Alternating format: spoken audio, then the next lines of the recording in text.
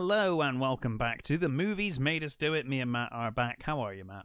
I am pretty good, sir. How are you? I'm very well, very busy, moving house and all of that stuff. So I've only watched one thing, but it was a good thing. So looking forward to talking about it. But do you want to kick us off? Sure. I'll start with Old Henry. Old Henry, the oldest movie. Yes. So it's a couple of years old. Yeah. It's one of those movies that when it came out, I was desperately trying to watch it, find it, and it just didn't seem to appear anywhere. And then it completely left my head. I couldn't find it. And then the other day I saw it and I thought, I want to watch that. So it's taken me a while, but, there it is. So directed by, this is good, Pozzi Ponsaroli. I think that's right. Starring Tim Blake Nelson and Stephen Dorff. So basically, you're introduced to, old Henry, who lives on a farm with his young son, sort of teenage son, and the next farm over is his brother-in-law. His wife has died at some point, and they're just, they're struggling. It looks like they're struggling to, make ends meet. The boy is desperate to sort of, grow up and be a man, and he wants to go off and learn how to shoot and do all that sort of stuff. And old Henry, doesn't. He comes across as a very sort of mean dad, but he's not a mean dad. He's trying to raise his son right and not be, a wrong one. Sort of meanwhile, there's some guys escaping from some sheriffs, as it were. With Stephen Dorff is the sheriff, and they capture this guy and torture him and then basically kill him for some information. While old Henry and his son are out, sort of, I don't remember what they're doing, but they come across a body and a bag full of money. Right. So no, it's actually just Henry comes across it actually. And first of all, he's like, I love it. He goes over to this body. He turns it over. It's like, it's not actually a body. He's still alive, but he's like, it will be a body if we wait a few minutes. Yeah, exactly. And he finds this bag, and it's just completely full of money. And he literally gets up and goes, "Nope," and walks away. It's like, yep, nope. I'm not. But he doesn't. He goes back. And he takes the bag of money and the stranger back to his home and sort of does his best to sort of repair the wound and all that sort of stuff. And then Stephen Dorff turns up at with his guys and says, "Oh, this guy's dangerous, and you've seen him." And he's like, "Nope, denies he's seen him and all that sort of stuff." And basically, not really spoiling it, because the name on the wife's grave is McClarty. So you know who Henry McClarty is? Yeah, exactly. That's the kind of the thing. It's like he's gone and survived. Yeah, and gone back to an old alias. It's like, why would you go back to an old alias? Why wouldn't you use another name? Yeah. But anyway, so for those who don't know, Henry McCarthy, or William H. Bonney, is Billy the Kid.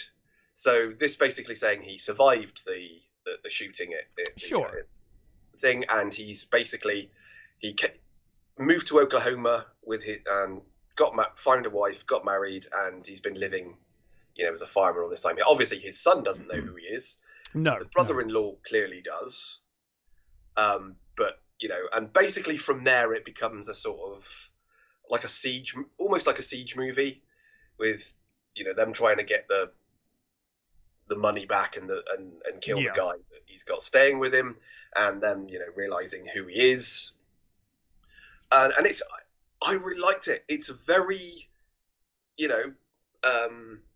basic movie. There's no thrill. There's no sort of thrillage or anything sort of over the top. It's a very sort of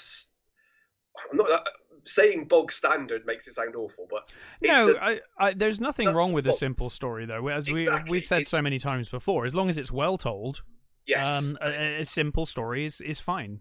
yeah, it really is. It's a very simple, and they do a very good job of. I mean, the thing is it's kind of obvious from the beginning who he is. Yeah. Okay. Yeah. And well, sort of, I mean, you said that like it wasn't much of a spoiler earlier, so I kind of assumed it was like, well, as soon as you start this movie, you're pretty much going to know who it is anyway. Yeah. Yeah. I mean, they do a very good job.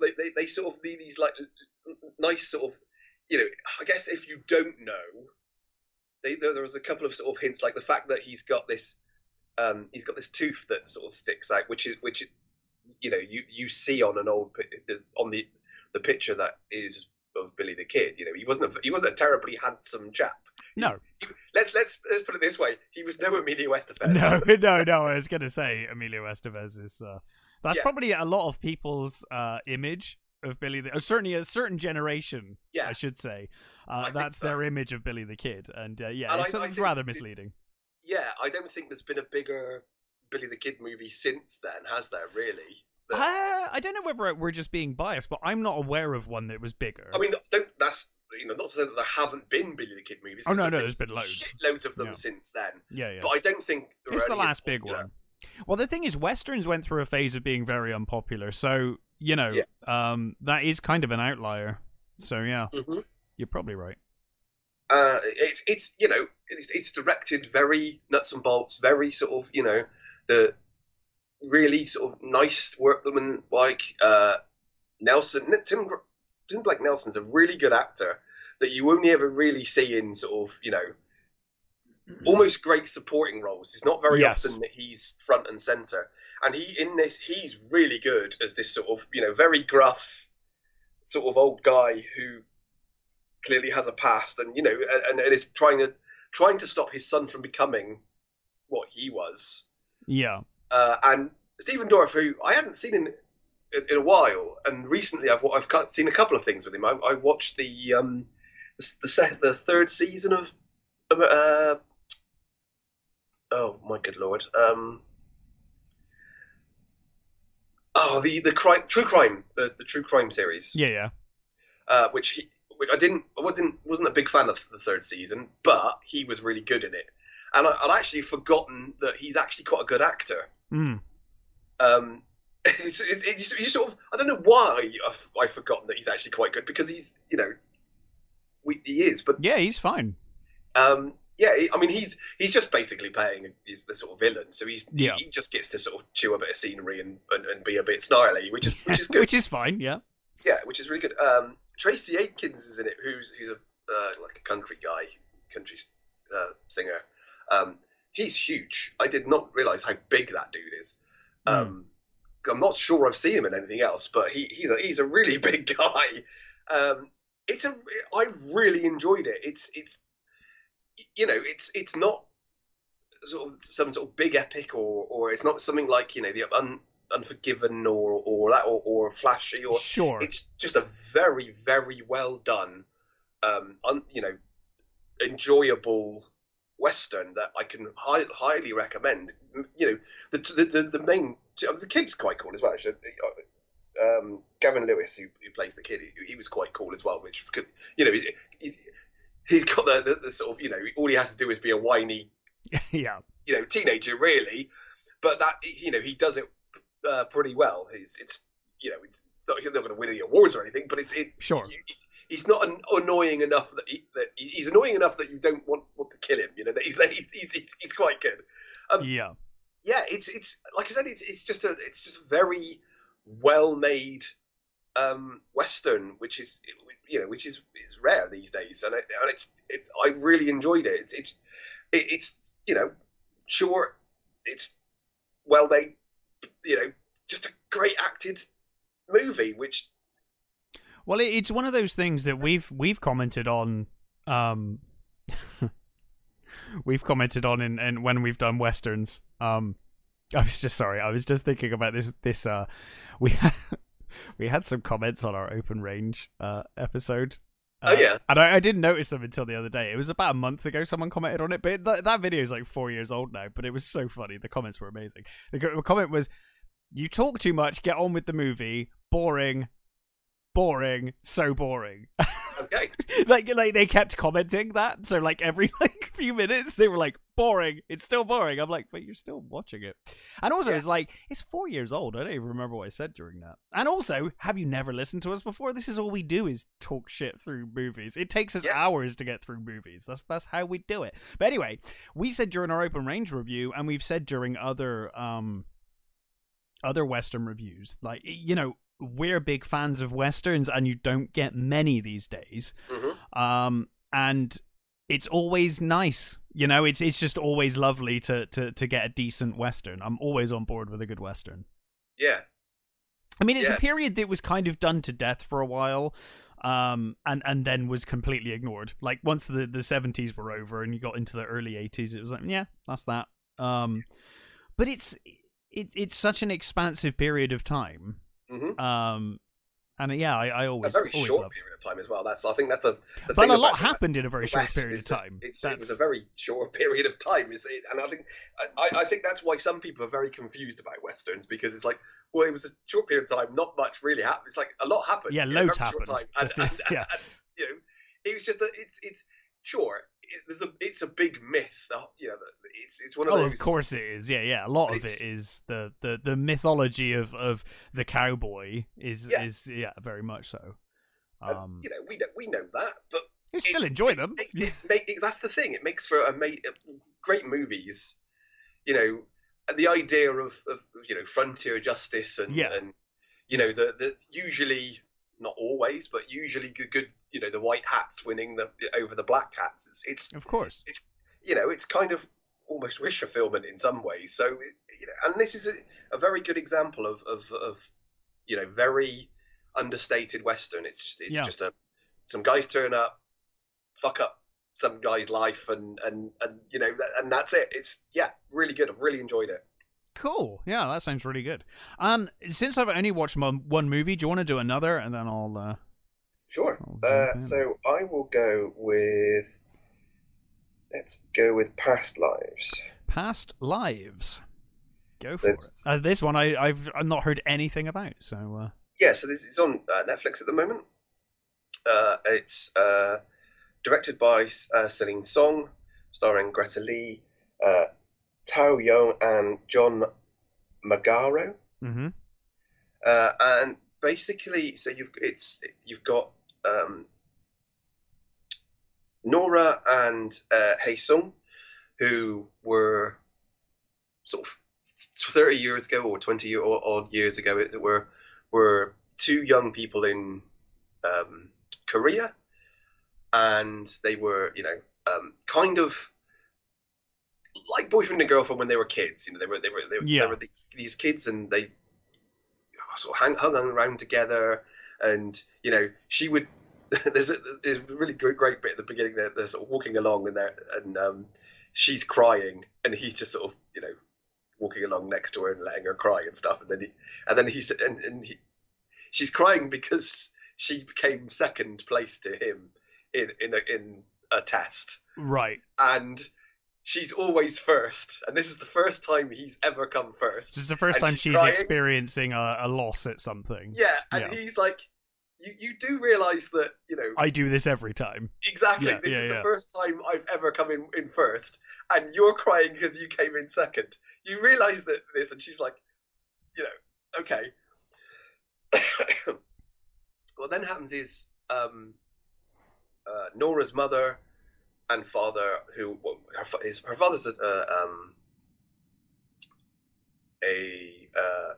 movie maker. He's a movie maker, and her mother's I think her mother's a photographer, and they want to sort of move to. They decide to emigrate. So that's what they do. They pack up, they go, and then, you know, obviously her real name isn't Nora. It's, you know, that's the name she chose for herself when she moved to the States. Yeah. So you then basically, you know, after the sort of, you know, when they were kids, they went on this one day, and, you know, they were kind of almost inseparable and stuff. And then it's like, yeah, obviously they've gone away. It's years later, and Haesung never really got over her, and they sort of Nora is sort of on the phone to her mum, and they're sort of like looking up people that they used to know, Yeah. and it's like, hey, I should look up this, Haesung and see what he's like, and she looks him up, and it turns out that he on a message, one of her father's message boards, he put a message on looking for her a couple of months ago. Obviously, he didn't get to her, but Yeah. he said, hey, do you remember me, sort of thing. So they start talking, and they're in these sort of weird positions where she's at this sort of moment in her career where she's writing, and she's going to go on this sort of like retreat, and he is an engineering student, and he's going to go to China and sort of learn. He wants to sort of learn Chinese and sort of do this, and they sort of they talk for a bit, and then she sort of realizes that they're kind of sort of becoming obsessed with each other, and she sort of says, okay, well, I don't think we should speak for a bit. Sure. And so they don't speak for a couple of years. Meanwhile, like they get back to, I think, 12 years late pass, and they speak again. Right. And she's now married, and he's still not, and he's had a girlfriend, but now they're not together and stuff. And it's he comes over for a visit, and there's this weird thing, and the movie opens with like a scene in a bar, and there's her husband and him, and they're sort of facing each other talking, and the husband's sort of looking all embarrassed and sort of thing, and you don't know who they are at this point, but you're sort of like these two bar patrons, and one of them says, hey, what do you think their relationship is? And it's like, oh, I think that's brother and sister and a husband. It's like, really? I see it as this. And you do that thing where if I don't know whether you've ever done it, I've done it. You're in a bar or something, you see some people and you go, hey, what's the deal with those people? What do you think they are? Dude, I used to work as a DJ. Yeah, exactly. All I ever used to do was watch people and be like, what's going on there? Yeah. And sometimes you just come up with. Because if you hadn't figured it out at the start of the night, by the end of the night when they're drunk, you know. So you can kind of make your assumptions early on and then see how it plays out. Yeah. So, and she looks like, basically she then turns and looks right at the screen. It's a really nice little song. So it's a from what I can gather, and God, you used to be a barman. You must have done this right? Yeah. Yeah, absolutely. All the time. Yeah. It's one of those. It's a great way of passing time. Oh yeah, absolutely is. Yes. 100%. I think I'd go crazy if I didn't do that. Yeah. So from what I can gather, the director basically wrote this after she had a real life situation like this. She's got her husband, who is a white guy, and an old a sort of a past boyfriend from Korea when she was younger, and she thought, hey, this would make a really good movie. So that's what she did, and it very much reminded me of Wong Kar-wai movies. Okay. The nice sort of mood for lovey type. Uh-huh. Sort of, not as sort of stylish or sort of not as good as those movies. Mood for Love is one of the best movies ever made. But it's very sort of quiet, and there's there are scenes where literally you're just looking at these people, and there's no dialogue, there's no music.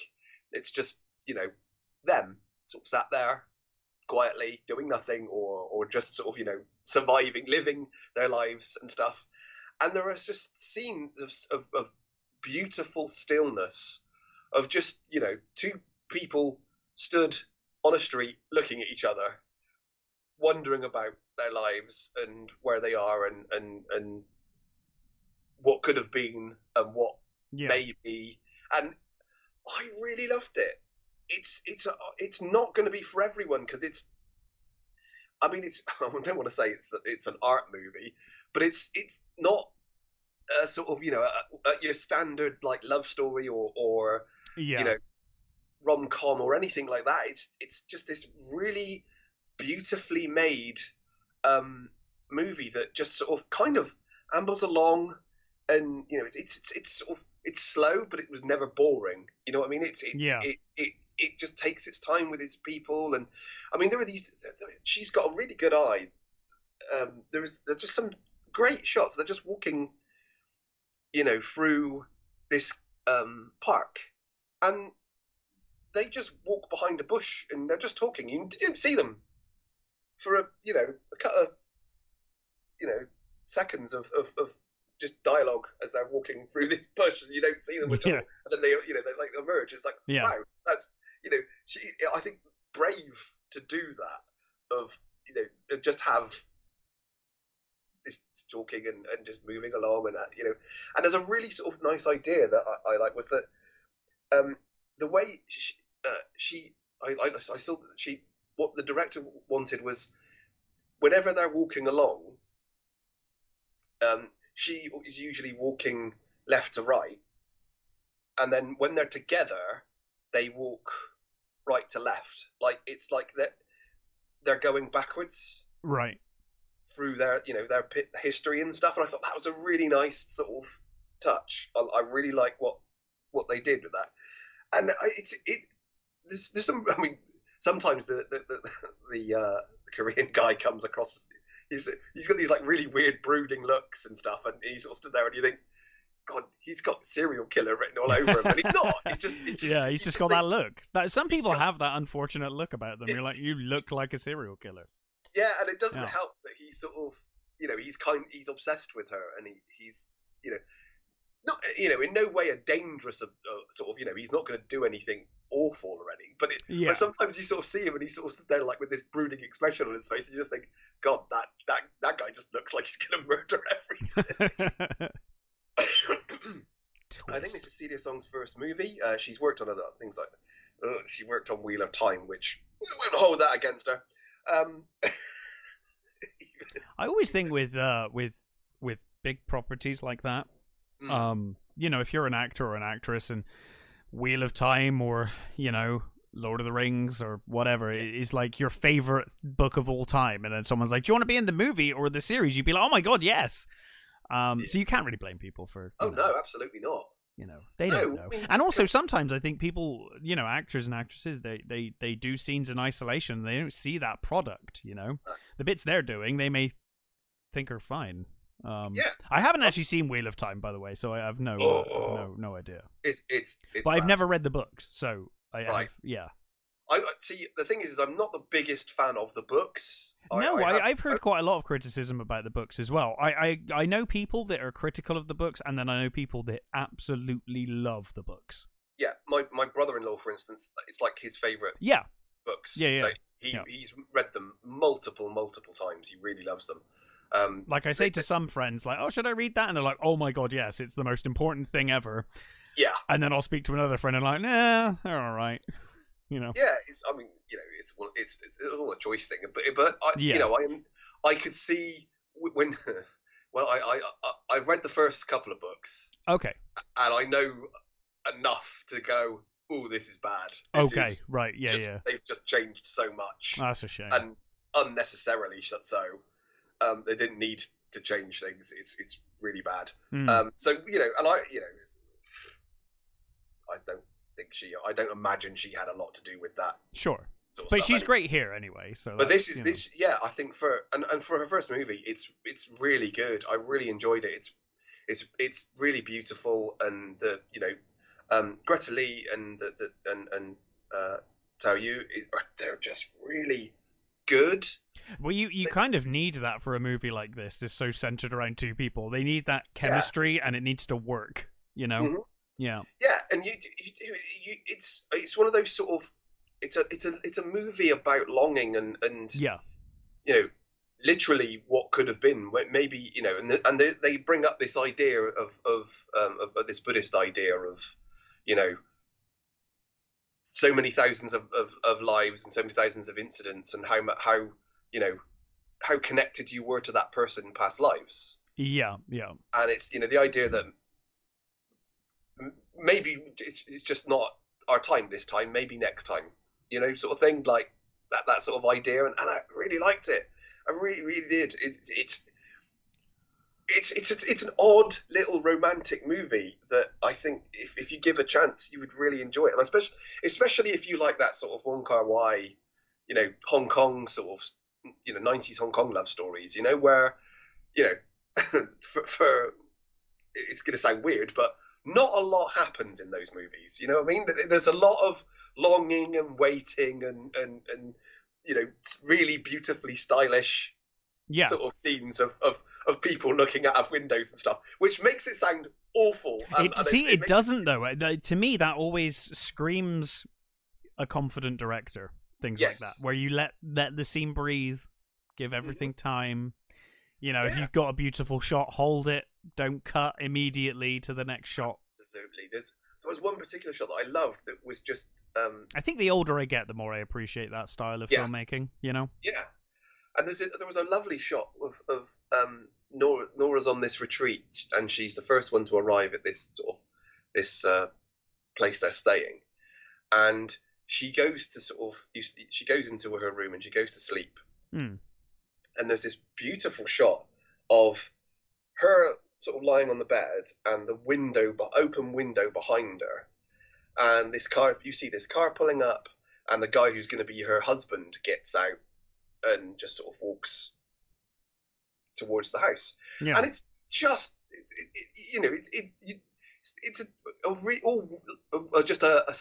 almost a standard sort of just somebody turning up to a house. But it's so beautiful. It was such a lovely shot. It was, literally just this guy coming into her life through the window sort of thing as she's asleep. He turns up while you were sleeping sort of thing. It was really good, and I really loved it. And I just found it so charming and so well done. Yeah. And I'm hoping she goes on to do more stuff like this, because it was really good, and I just thoroughly enjoyed it. Oh, that's great. As I said, it's not going to be for everyone, because it's not a standard love story. Sure. But it is a really great movie and a really well done movie, and I really loved it. Oh, sounds great. Yeah. Past Lives. I will have to, and that's on Netflix. Yeah. Yes, it's on Netflix. I'll have to check that out. So, the one movie I have seen, and apologies, as I said, a moving house at the moment. I'm surrounded by boxes, so did what I could, but I did manage to get to the cinema to see The Iron Claw. Film directed by Sean Durkin, a film I've wanted to see. I was very keen on seeing, so I decided it was worth the cinema visit, and in my opinion, it honestly was worth the cinema visit. Okay. Starring Zac Efron, Jeremy Allen, Harris Dixon, and well, I mean, it's a who's who. The cast is superb. Lily Zac James Efron's looking like He-Man.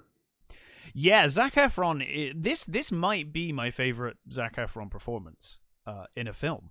And the amount of size he put on for this is insane. Yeah, he's almost unrecognizably massive in this film. Yeah. Zac Efron is one of those weird anomalies. He's actually, for one of those sort of like Disney kid type things, Yeah. He started off as one of those sort of... I find occasionally he really surprises you, He's actually a really good actor. He is. And he surprised me how good he is, considering, well, I mean, it's kind of mean, but...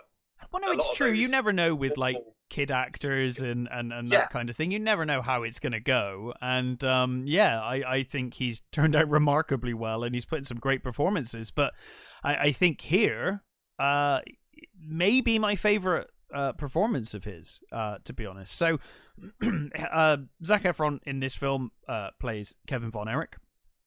Story of the Von Erich brothers. True story, based on a true story. And it's centered around this group of brothers who are wrestlers.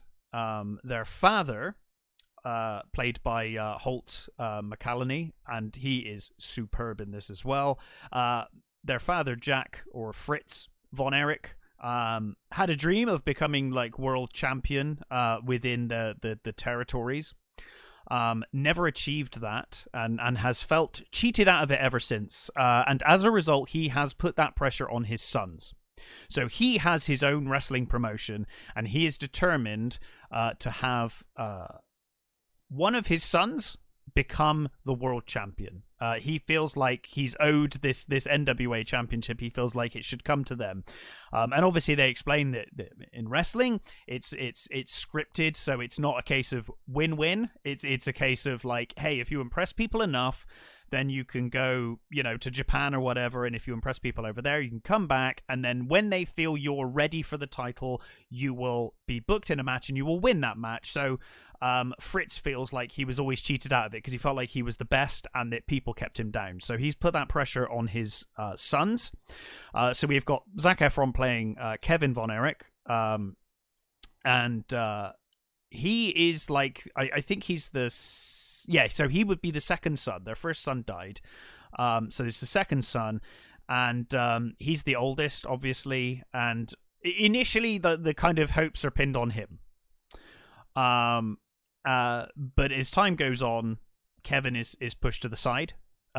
He turns out he's not so good with his mic skills. So then they put all of the emphasis on David, who's one of the younger sons, but he's got loads of charisma on the mic and whatever. Kerry Von Erich ends up training for the Olympics. Obviously that doesn't happen because of the Russia situation. But all of this pressure is heaped on them. This movie is not really, well, it is about wrestling, but it's really about brotherhood. It's about family. It's about, well, kind of abuse in a way. In a way, the way that Fritz treated his sons and kind of indoctrinated them into this world of wrestling and kind of forced them to do it. Stanley Simons is fantastic as Mike Von Erich, who is like the youngest kid, and he has no interest in wrestling. He's actually a musician in like a rock band, which he has to hide from his parents. They're very religious, and so he says he's got like, I think they think he's in like a church band or something. Right. But he has no interest in wrestling, and as a result, Fritz really looks down on Mike.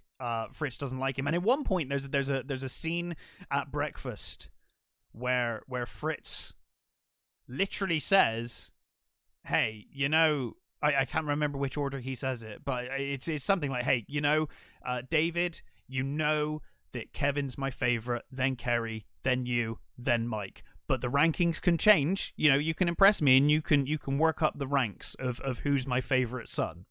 What a thing to say to your kids, eh? Yeah. Well, one of the most surprising things that this movie does, because I broad strokes I'm a fan of wrestling growing up, and broad strokes was aware of the story. Certainly, I was aware of the tragedy surrounding this family. Mm-hmm.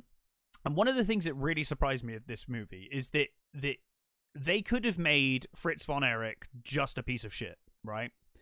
And Holt's portrayal could have just been that he was an abusive, horrible man.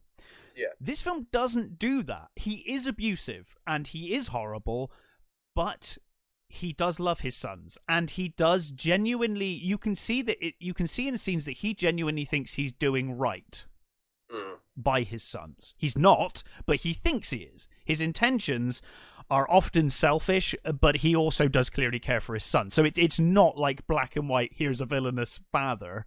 Yeah. He does love his sons, and he is trying.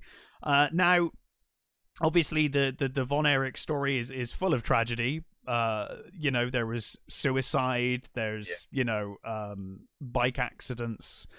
Kerry Von Erich lost his foot and continued wrestling with a fake foot, without telling people for a very long time.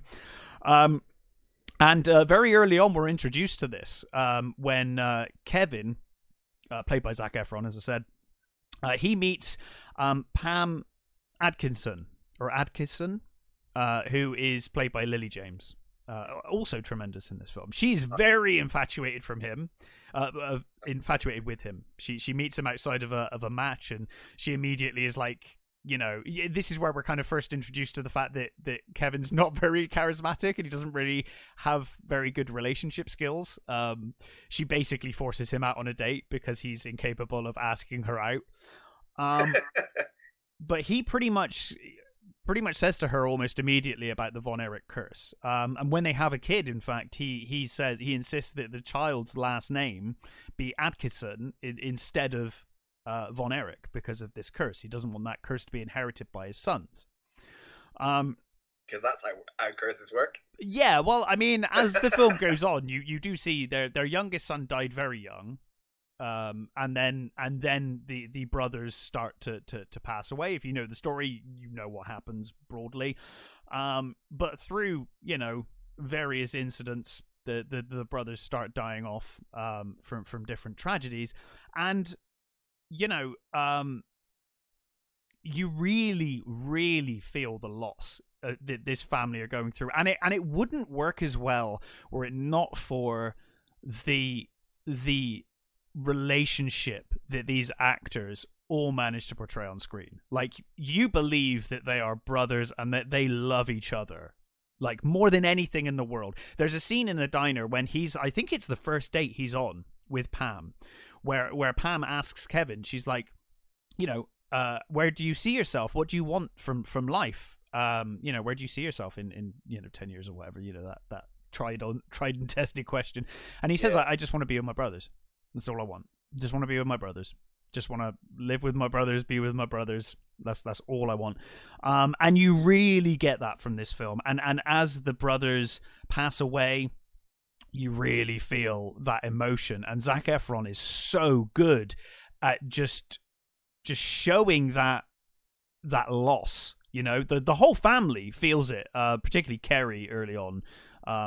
But yeah, Zac Efron's performance as Kevin, who's just going through loss after loss after loss, but then given that hope of like, oh, now I have children, now I have a child, I've got a wife, and dealing with his father, who, of course, as brothers start dying, he starts insisting on the other brothers taking over.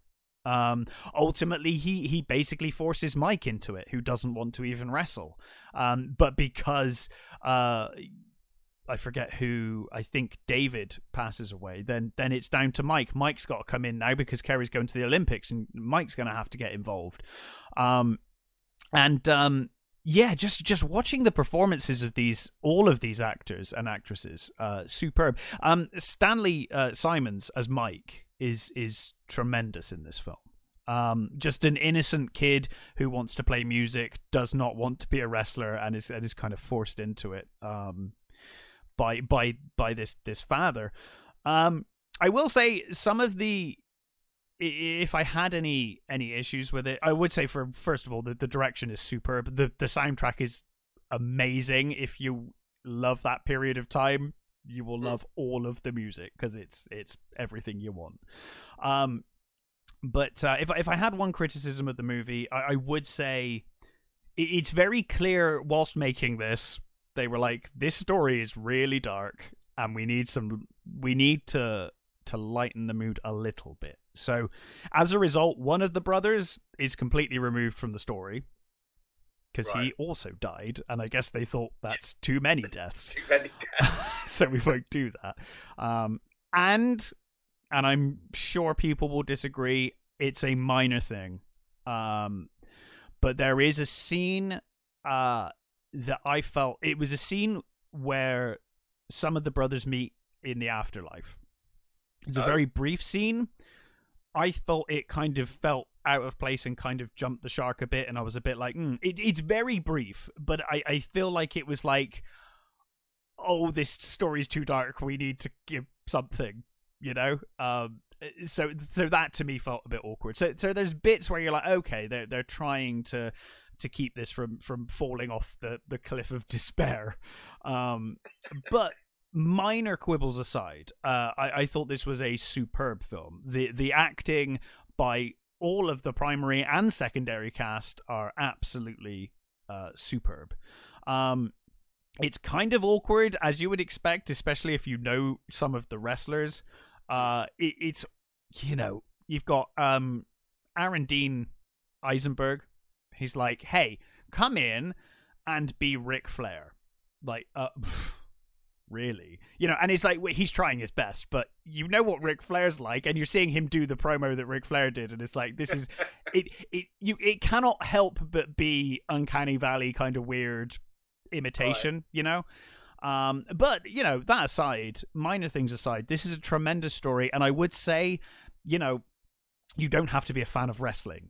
It is not really about the wrestling. It is about the brotherhood. It's about this family, and this family falling apart, and you know, and Kevin trying to find his happiness amongst all of this death, and see the light at the end of the tunnel with his own kids.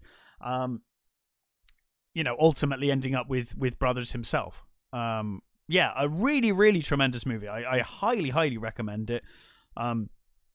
Not sure how much longer it's going to be in the cinema, but certainly when it comes to streaming and when it's available, I absolutely recommend it. It's certainly the best film I've seen this year so far. So yeah, absolutely recommend The Iron Claw. Yeah, it's one of those ones that I wanted to see. I thought the trailers looked really good. Yeah, it's superb. Things about it.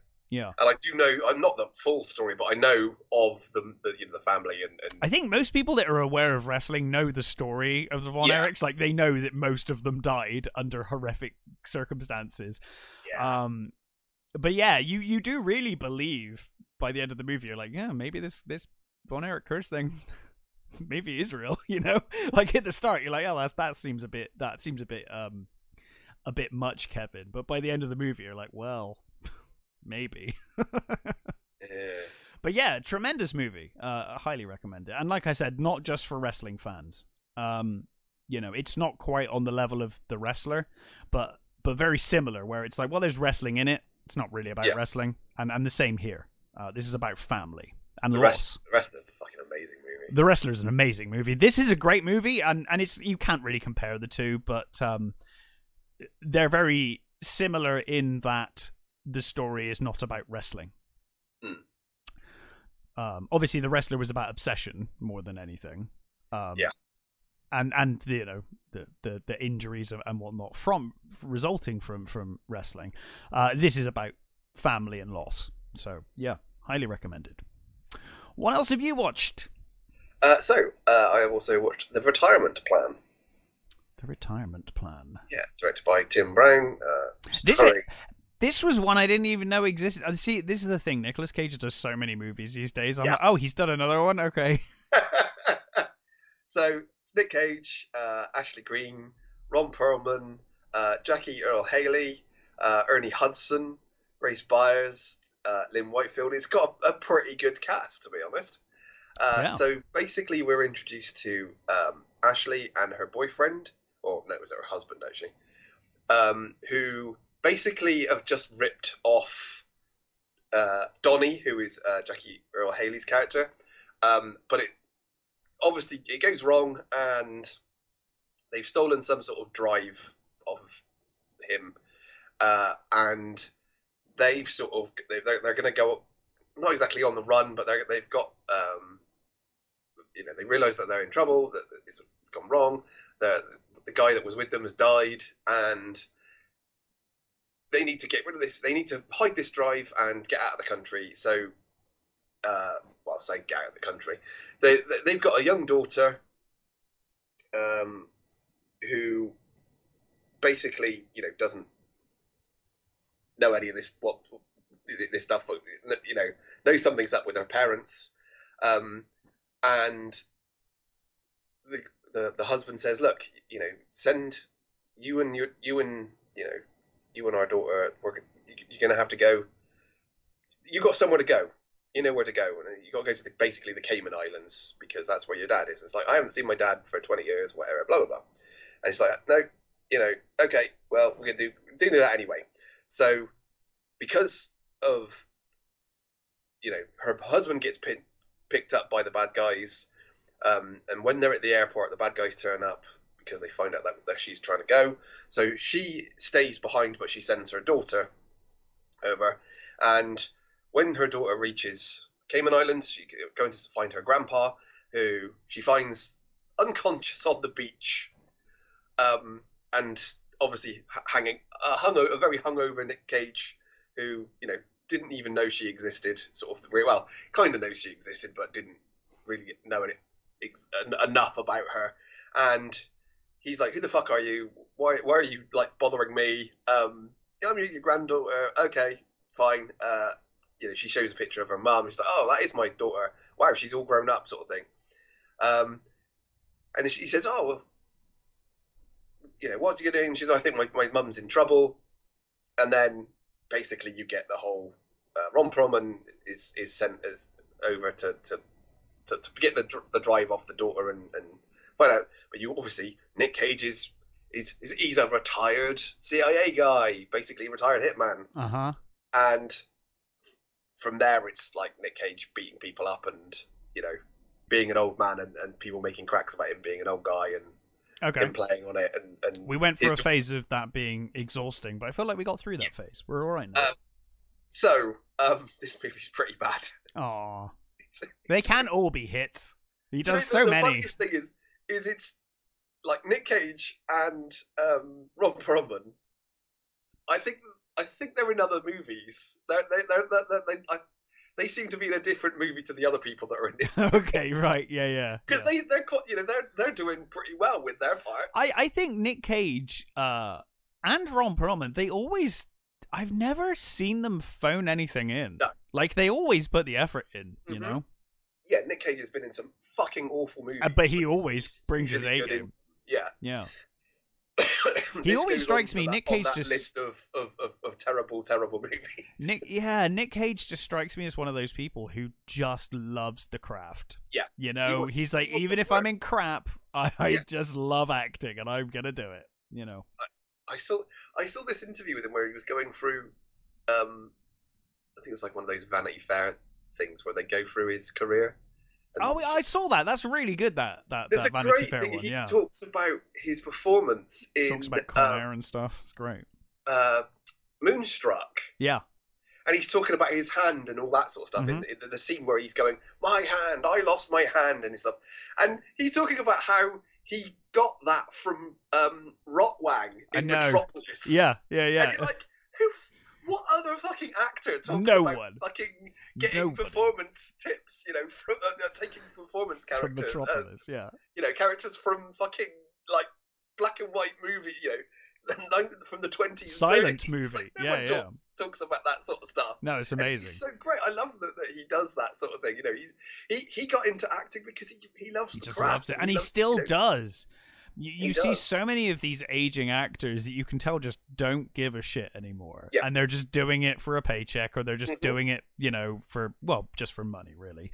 Yeah. Or out of boredom, but they don't really want to put the effort in. I have seen Nick Cage in some real shit. Some real bottom of the barrel. But he's stuff. always just putting 110% into it, Yeah, he's and Ron Perlman's much the same. Ron Perlman turns up in a lot of crap, and he'll often be putting in the effort.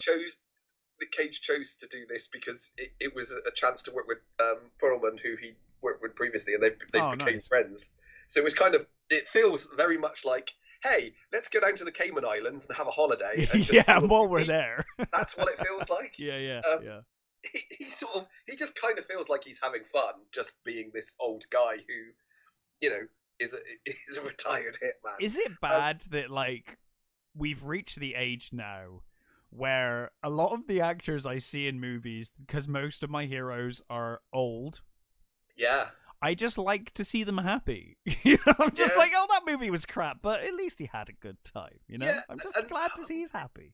He sort of looks like he's having fun. He's like, he's reacting to sort of things in an amusing way. It feels like, did you ever watch Burn Notice? Yes, yeah. It feels like an episode of Burn Notice. Mm-hmm. It feels like the sort of like a pilot of a TV series. It's very much. I mean, even the end, it's sort of like, hey, he could come back for. It looks like they're setting up for a sequel. It's like, please don't, because don't do it, because this was terrible. But the fight scenes are pretty bad. And Cage isn't the, he's not the sort of, he's never been that big fightery guy. No. He's not a martial artist or a. No, I mean, he did the Con Air thing, but that was very much. He's certainly done action movies, but not. But he's never been a martial artist. He's never claimed to be. Yeah, he. And sometimes some of the sort of hits look a bit like, oh. Because even in Con Air, doesn't Malkovich say like you're a useful mammal or something like that? Yeah, that pretty much sums him up. He is just there's no finesse to the fighting. There's a nice little thing with the little girl who's sort of reading Othello, and Ron Perlman, like he's captured her sort of thing. He's got hold of her, and they're talking about Othello, and then he recites part of Othello, and she hasn't got there yet, and she's like, "What's that?" And he's like, "It's Othello. You're reading it," and she's like, "Oh, I don't think I've got that far yet." And she says it's really hard to get into and stuff. And he sort of explains his life as Oliver Twist. He says, "Have you had Oliver Twist?" He says, I'm basically Oliver Twist. I was an orphan. I got found by thing, and he sort of, that's kind of cool. I quite like that. It was a nice little exchange, and that's what I mean by those two are in a different movie. They're sort of classing this movie up. It's not good. It really isn't. And it just there's so many cliches and so many and the bad guy is this she's supposed to be really, I think she's supposed to be really menacing. There's a scene where she's got this woman who her and her husband have tried to rip her off. Right. And I think she's an accountant or something.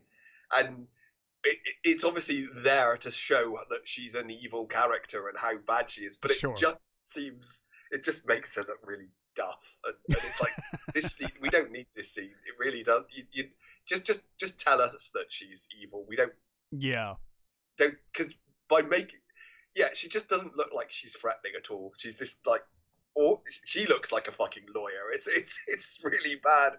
Oh god, it's so awful. It feels like it's too long, even though it isn't. Yeah. And it's not like it's the worst movie ever. No. And they're doing what they can with what it is, but it's just a very bad movie. I got some fun out of it. It was just fun watching Nick Cage, being this old assassin guy, and the Ron Perlman bit was great, and yeah.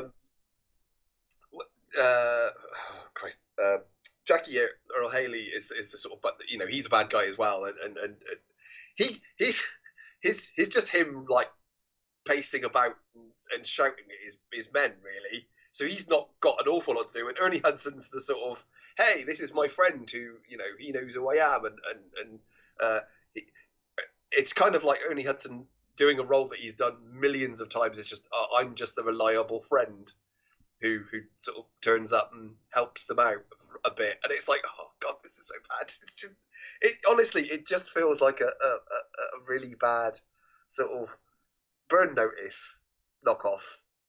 It was, there was fun in it, and it's not the best, but I honestly couldn't recommend it. Unless other than like, unless you're desperate. Cage, yeah. Enthusiasts, you'll get some out of it. But the thing is, you don't need to, because Nick Cage produces stuff at such a rate that the next Cage movie will come along next week, probably. Yeah, so. I still haven't seen the Dream one yet. I quite enjoyed the one I watched towards the end of last year. Yeah, the one where Sympathy for the Devil. Yeah. That again, not the best movie, but Nick Cage all of these movies came out, roughly. There's like four Cage. Oh, that and Renfield. Yes. They all came out around the same sort of time. Yeah. And I loved Renfield. I thought Renfield was great. I enjoyed it. Yeah, I didn't. I don't think I liked it as much as you did, but I did enjoy it. No, I thought he made it. He was. Oh, he was great. Dracula. I mean, he was fantastic in it. He was a really good Dracula, actually. Yeah. So yeah, I mean, it's not a great movie. I can't recommend it. It's, unless you're a Cage fan, or a Perlman fan, Yeah. I'd give this a miss. It's Fair not great. enough. Well, the question is, did you leave the best until last? No, I did not. Okay. So, what do you want to talk about Joyride? So, Joyride. Oh man, it got worse. Currently on Amazon. Okay. Well, I wouldn't say worse. It's so basic. So here we have. I've got to be honest with you.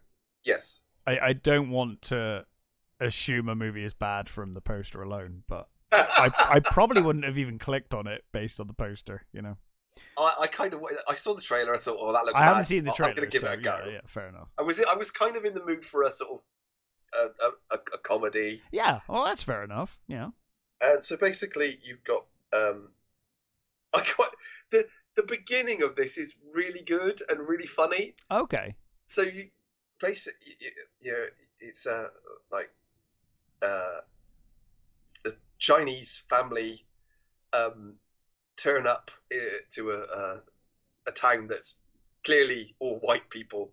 They're I think the places that it's called like White Hill or something, and they bring their daughter Lolo to the park to sort of her to play. And there's like all these people staring at them, and they're like, "Oh my god, we've come. This is terrible. You know, what have we done? There's so many white people." And this white couple come up to them and like, "Hey, are you Chinese?" And they're like, "Yes."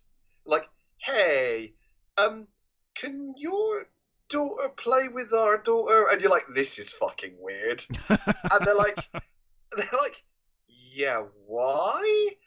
And their daughter comes out behind them, and they have a little Chinese daughter, right? Which they've adopted, and the two little girls like look at each other.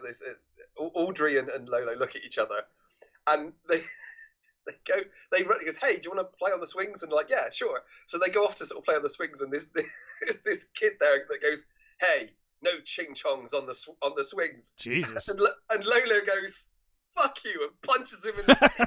Awesome. And that was honestly. I mean, that is funny. Yeah. Funniest moment in the whole movie. Yeah. It was such a great opening.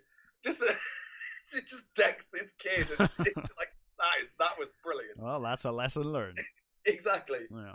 So then, basically, time passes, and you're now Audrey is now this high flying lawyer, and Lolo is a artist who she wants people to be sexually aware and to bring to talk about have conversations about their genitals and stuff. So she's this artist, and she's got this design for a playground, which is like based on the playground they used to play in, but it's all like penises and vaginas, and yeah, it's all and she's got like a one of those lucky cats, the lucky cat with the paws that move. She's got one of those with a tongue that pokes out, and stuff like that. And she's basically living in this tiny little house in Audrey's garden. And she's going to be going to. Audrey has got this this job where she's going to be going to China to sort of expand their company, and she's going to be sent on this sort of mission. Even though she doesn't speak Chinese, so she's going to take Lolo with her because Lolo's, is speaks fluent Chinese, and she's going to be her translator sort of thing. And they're also going to end up taking they're going to meet Kat there, who's played by Stephanie Sue from Everything Everywhere All at Once. Yeah, the daughter in that. Mm-hmm. She's this actress who was her college roommate, and Lolo hates her, and then there's Lolo's cousin called Deadeye, who is just one of those characters that's sort of mental. She's a sort of Adam Sandler character, the worst example of an Adam Sandler character. She's awful. She's obviously because of who she is.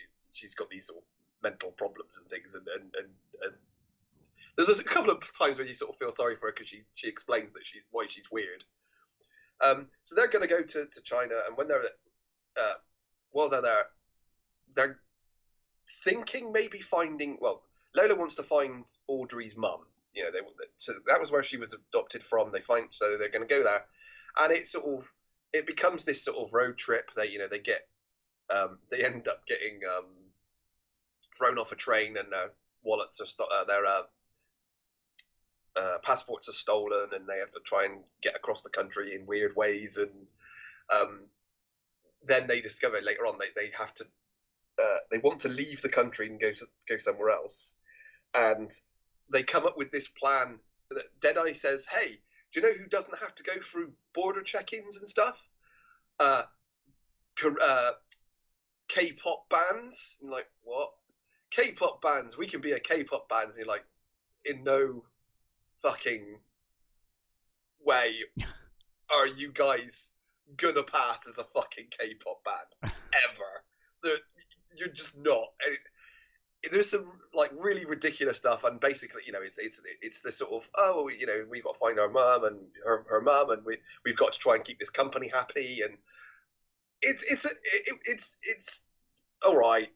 It was I did laugh a few times. There were some really you know, funny bits in it.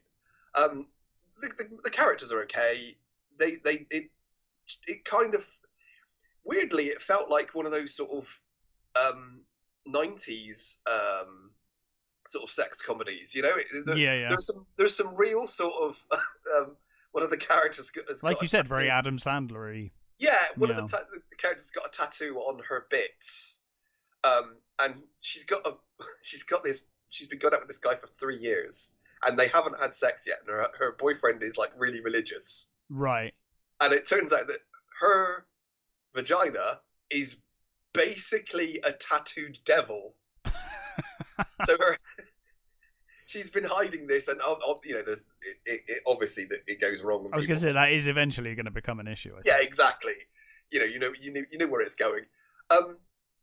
It was okay. It's not the worst movie. I think I probably enjoyed it slightly more than The Retirement Plan. It's not the best example of it, but it's certainly not the fucking worst. It was kind of, I will say, I'm probably not the target audience for it. It's definitely more aimed at a female audience, which is obvious, you know. Well, of course, yeah. Well, that's fine. But I wonder even if that would a female audience would find it is you know, that is entertaining as that. But you know, the Sherry Colo plays Lolo and Ashley Park play Audrey. They're great actually. They're not terrible. They're doing what they have to do. They do feel like awful characters. You know, that Audrey's pretty selfish. Lolo's selfish in a different way. Kat, the actress, is awful. You know, they're not exactly the most endearing of characters. So you're already kind of on a wrong foot. You know, yeah. With the best of these sort of movies, like I don't know, fucking American Pie or something. You know, you have to have at least a couple of characters that you're rooting for, that you want, that you have to be with, because Stifler is awful. He's a terrible, terrible character. Not as in he's a terrible character. He's a great character. A terrible person. But yes. He's a terrible person. But you kind of want to watch him, you know. And the other characters, you know, like is it Dave, the main guy? You know, he's actually, his embarrassment is fun because he's a nice kid, you know. These main are not likable. I certainly fucking didn't find them likable, which is kind of is to his detriment. So it's funny in parts. Sadly, it never gets funnier than the opening. That opening was perfect. absolutely that opening absolutely killed me, and then it sort of just sort of slid off as it went along, and you know what's coming, and you know what where you get where it's going, and it was just a bit. It wasn't a slog, but it did feel like, okay, I want this movie to be over now. And again, it's not a long movie; it's only an hour and a half, which I was very fucking glad of in the end. But it was sort of okay, get to the part where they're not friends anymore, and then get to the part where they are friends again. Okay, yep, there we go. So it's a sort of standard comedy, sex comedy sort of thing. It's okay. It's not great, but I guess the thing is that these sort of things aren't being made right now. There's a sort of prudishness about movies at the moment. That's true. And it was nice that they were doing that. It was that I did appreciate that it was, it felt like it was trying to capture the spirit of those movies, and it may not have done it 100%, but it was okay. It was all right. I mean, I can't say I'd recommend it, but it's if you want a sort of slightly duff comedy, buddy comedy movie, then yeah, go for it. But it's not good. It wasn't a great movie at all. Oh well, you can't win them all. No. Well, that is everything. It's a shorter episode this week because, like I said, moving house and stuff, so I haven't had an awful lot of time.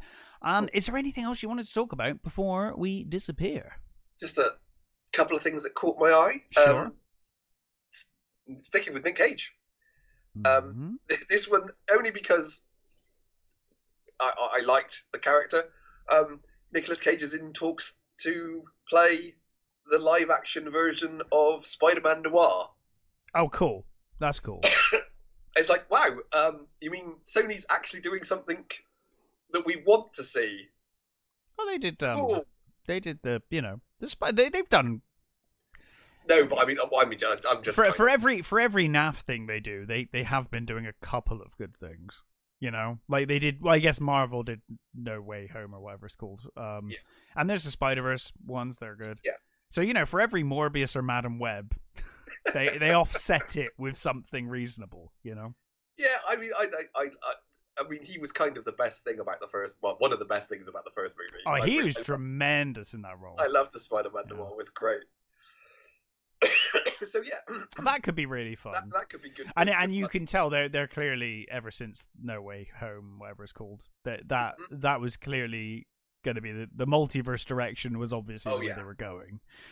Because the Spider-Verse movies have done really well as well, which is exactly the same thing. So and the other little thing that I saw was Luc Besson is going to be doing Dracula. Okay. So far, he's got Caleb Landry Jones and Christoph Waltz. I'm not sure how that will turn out, but I'm curious. Well, so Caleb Landry Jones is going to be Dracula. Yeah. My guess is Waltz is going to be Van Helsing, maybe. Do you know I watched Dracula yesterday? The Jack Palance Dracula, which I haven't watched for a long time. Yeah, I might have to watch that again. I haven't seen that for a long time. That's pretty good Dracula, actually. It is, yeah, no, it's fine. It was one of those that I never ever watched, so I was like, oh, I haven't watched that for like years now, I don't think. Yeah. So the weird thing is it's going to be looking at like the early stuff of Vlad, as it were. Okay. And it's going to be he's describing it as a love story. Okay. It's like, okay. Well, I'm intrigued. Yeah. Luc Besson when he's on form. Well, tremendous. That's exactly why normally I wouldn't bother to sort of say, oh yeah, another Dracula thing. It's like, but Luc Besson. It's gonna be interesting either way. Yeah. Even if it's bad, it'll be an interesting film. So. It's gonna. Yeah. I mean.